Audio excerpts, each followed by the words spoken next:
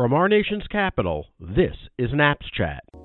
I'm gonna sit right down and write myself a letter and make believe it came from you.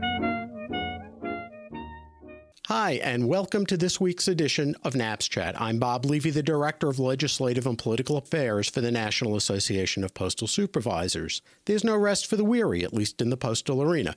First, over the weekend, it was reported that Postal Service leadership responded to a lawsuit that challenged the controversial operational changes coinciding with the onboarding of Postmaster General DeJoy. And in that lawsuit, the Postal Service decided to blame postal supervisors, managers, and postmasters for the recent mail delays.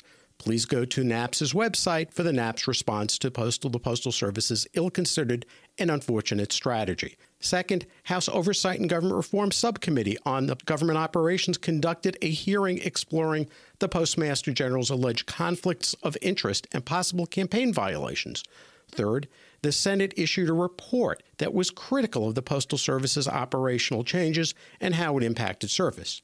Our guest today on Naps Chat is Florida Congresswoman Stephanie Murphy.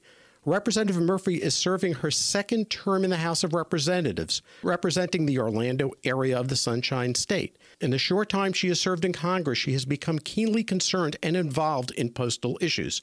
Representative Murphy has co-sponsored H.R. 597, H.R. 2382, and H.R. 8015, as well as co-sponsoring House resolutions protecting six-day mail delivery, continuation of residential door delivery, and ensuring that the Postal Service remains a government function. Welcome to Naps Chat, Congresswoman Murphy. So great to be with you. Let's just start about your background, and your immigrant experience is extremely inspiring. I understand that you were an infant when your family escaped Vietnam, and the boat upon which your family escaped ran out of fuel and was rescued by the U.S. Navy. Could you tell us how your immigrant experience shapes your views of our nation and your outlook about your work in Congress? Sure. In the aftermath of the Vietnam War, the communist government was consolidating power, and what they did would to round up people who'd been affiliated with the U.S. government or the South Vietnamese government, and my parents were one of each, and sending them to what was called re-education camps. And so my parents, looking at the prospect of raising small children in a country with no freedoms and no opportunity, decided to escape by boat. They figured it was better for us maybe to die in search of light than to live on in darkness. And a U.S. Navy ship, as you said, rescued my family when we ran out of fuel and were dangerously adrift. And for me, that was the first interaction I had with what I believe makes America great. And it's this unique combination of American power and American generosity.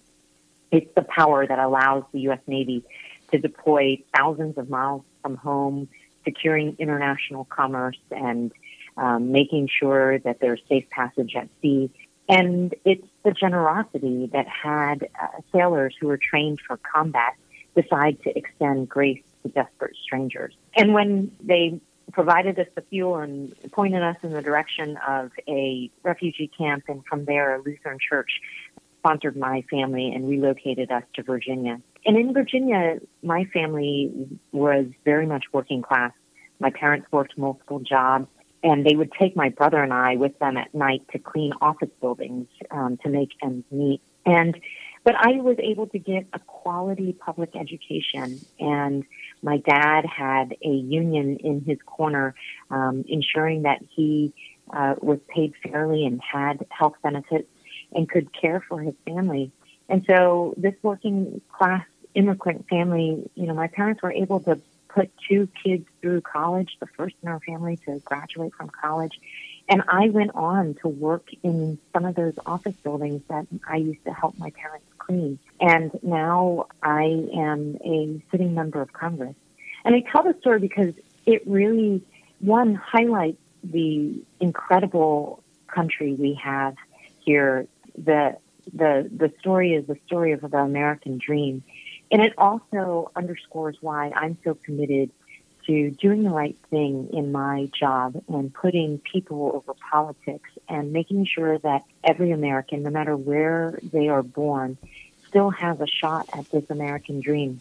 And I'm in my second term in Congress, and I'm proud to say that with that as my framework for how I do my job, I've been named one of the most effective members of Congress, as well as one of the most bipartisan members.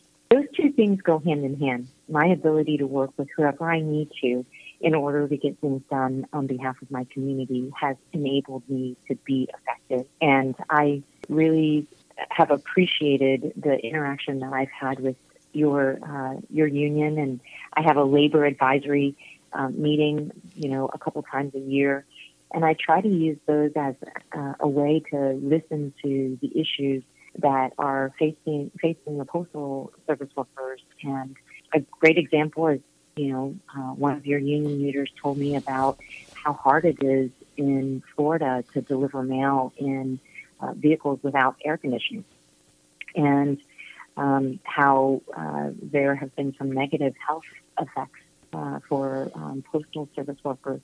And so I was proud to work with one of my colleagues from across the aisle to get an amendment to help ensure that the U.S. Postal Service can take all reasonable steps to ensure their vehicles are equipped with climate control units to help protect the health and safety of its mail carriers. And we were able to get it across the finish line.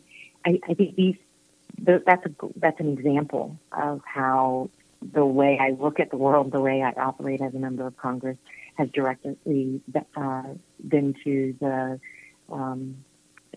to be able to advocate on behalf of your members. Let's talk a little bit about your relationship with one of your constituents and one of our members, and that's Bobby Bach.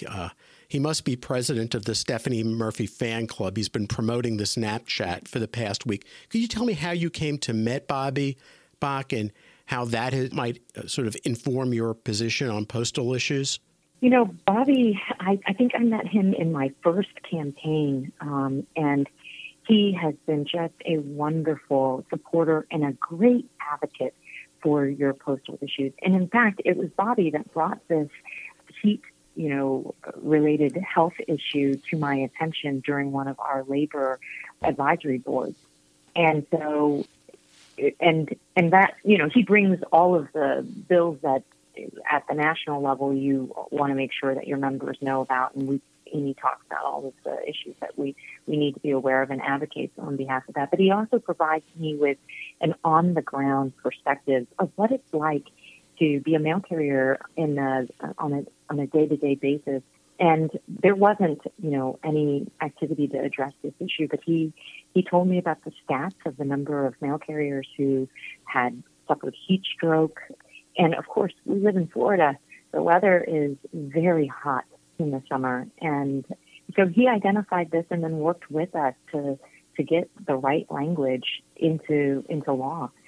Bobby is a great advocate for your members and your organization, and I'm really proud to get to represent him in Congress. And I am grateful for his service on my labor advisory board. Now, I know you've been tweeting and communicating a lot with your constituents about the operational changes and the removal of mail processing equipment from postal facilities, particularly in the Orlando area where you represent. I understand that so-called advanced facer canceller system, which is a high-speed machine used by the Postal Service to sort, face, put in the right orientation and cancel letters, was removed from Orlando. It's capable of processing around 30,000 pieces of mail per hour. In addition, in the Orlando area, 6 delivery barcode sorters were also removed, and they can sort around 36,000 pieces per hour. Has your district been impacted by the removal of this mail processing machinery?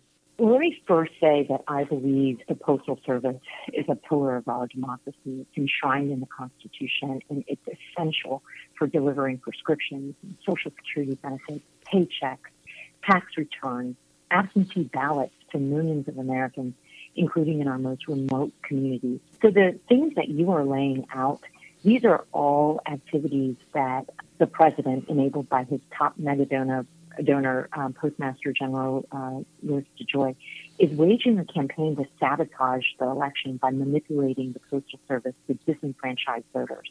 And those changes that you mentioned, they're all a part of a sweeping set of new operational changes that I believe degrade postal services and delay the mail and threaten to deny the ability of eligible Americans to cast their votes through the mail in the upcoming elections in a timely manner. And so we have received calls from veterans who have had issues receiving their prescription drugs and from families who have received delayed mail. People are wondering what is going on. And so I think it's really important for Congress to continue to shine a light on what is happening, to hold the administration accountable, to execute on our oversight responsibilities. Unfortunately, the Postmaster General in some of these hearings has refused to reverse the changes, admitting that he has no intention of replacing the sorting machines that were removed or the blue mailboxes or other key mail infrastructure that has been removed, and has no plans for reinstating overtime, which is really critical for the timely delivery of mail. So I think we have to continue as Congress to highlight this issue to the American people and hold the Postmaster General accountable for these nefarious efforts to harm the delivery of mail in the country. You know, most recently, Postal Headquarters leadership has attempted to shift the blame for these service reductions onto frontline supervisors, managers, and postmasters. Do you have a message to these dedicated postal employees who've apparently been scapegoated? So I used to be a public servant. I worked at the Department of Defense. I was a federal employee. I have found this administration's rhetoric as it relates to hardworking, dedicated federal employees to be appalling. And I guess my message to these dedicated Postal Service workers is that, you know, I appreciate you, and the broad majority of America understands how hard you work on a daily basis in all kinds of inclement weather to keep us connected as a nation, person to person. And without your service, we wouldn't have those connection points that keep us united. And at this moment in time, we need that more than ever. And so I will continue to fight for you in Congress, to fight to make sure that you're treated fairly and with the respect that you deserve for doing the quality job that you do on an everyday basis. And my hope is that we have leadership that recognizes the dedication and the hard work of federal employees and doesn't continue to degrade them in the way that this administration has. Now, I want to go back to something you spoke about a couple of moments ago, and that was absentee balloting. Now, Florida has a history in absentee balloting, and I'm curious does this experience in some way immunize Florida from problems that could come about with regard to the processing of absentee ballots, or is this something you believe and you're confident the Postal Service will be able to deal with? You know, we in Florida have been doing vote by mail for a number of years. I think the recent primary demonstrated that, vote by mail continues to be a valid alternative in Florida. What we want to make sure, though, is that this coming election, whether somebody chooses to cast their vote by mail or go to a polling station in person, that our elections are safe and secure. And that means making sure that local election officials spend the money that we have allocated from the federal level to make sure that people can vote in a safe and secure way. We have better experience with vote by mail in Florida than some other states that are just now implementing or having a massive expansion of it.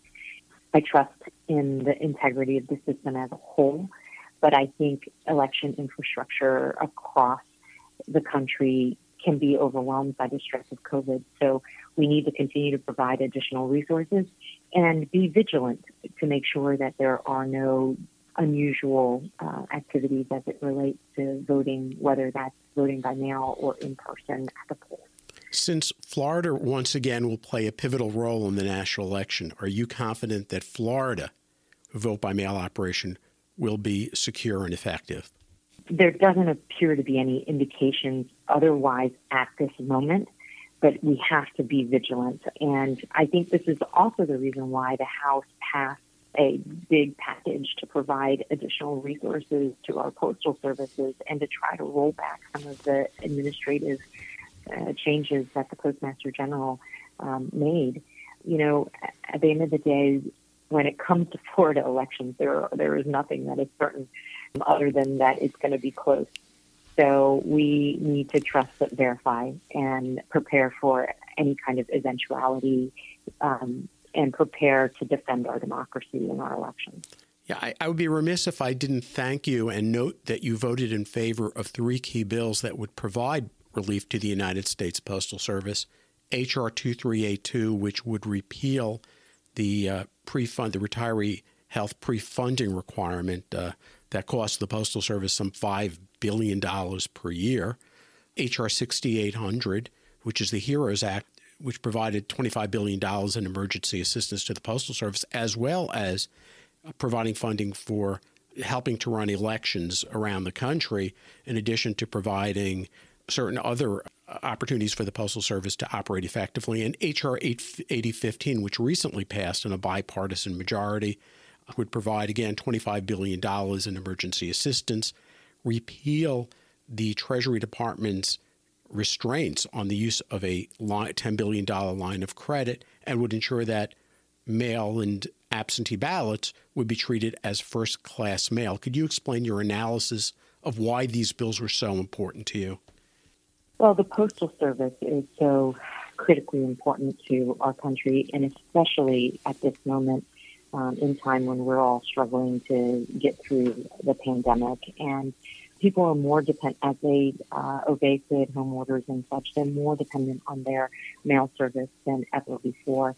And I think it's really critically important that we provide support to these bills that would deliver key resources to USPS.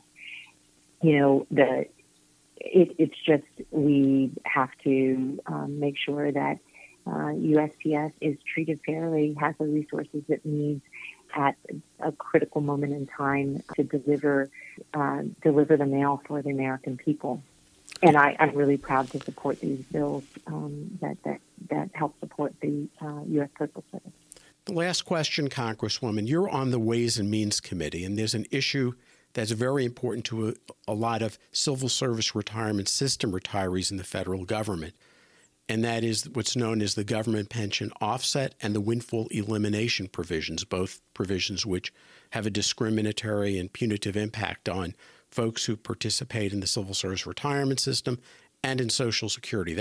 And you've co-sponsored H.R. 141. Could you talk a little bit about that? Sure. This is an issue that Congress has to fix. You know, it's not fair for certain public sector workers, including retired postal employees, to be burdened by a broken formula that overly limits the retirement benefits that they've earned through a lifetime of hard work. We need to fix this so that they too can retire with dignity. And I know the Ways and Means Committee is looking into this issue, and Chairman Neal has spearheaded an approach that is narrow, targeted, and effective. And I'm really looking forward to us considering the issue as soon as possible.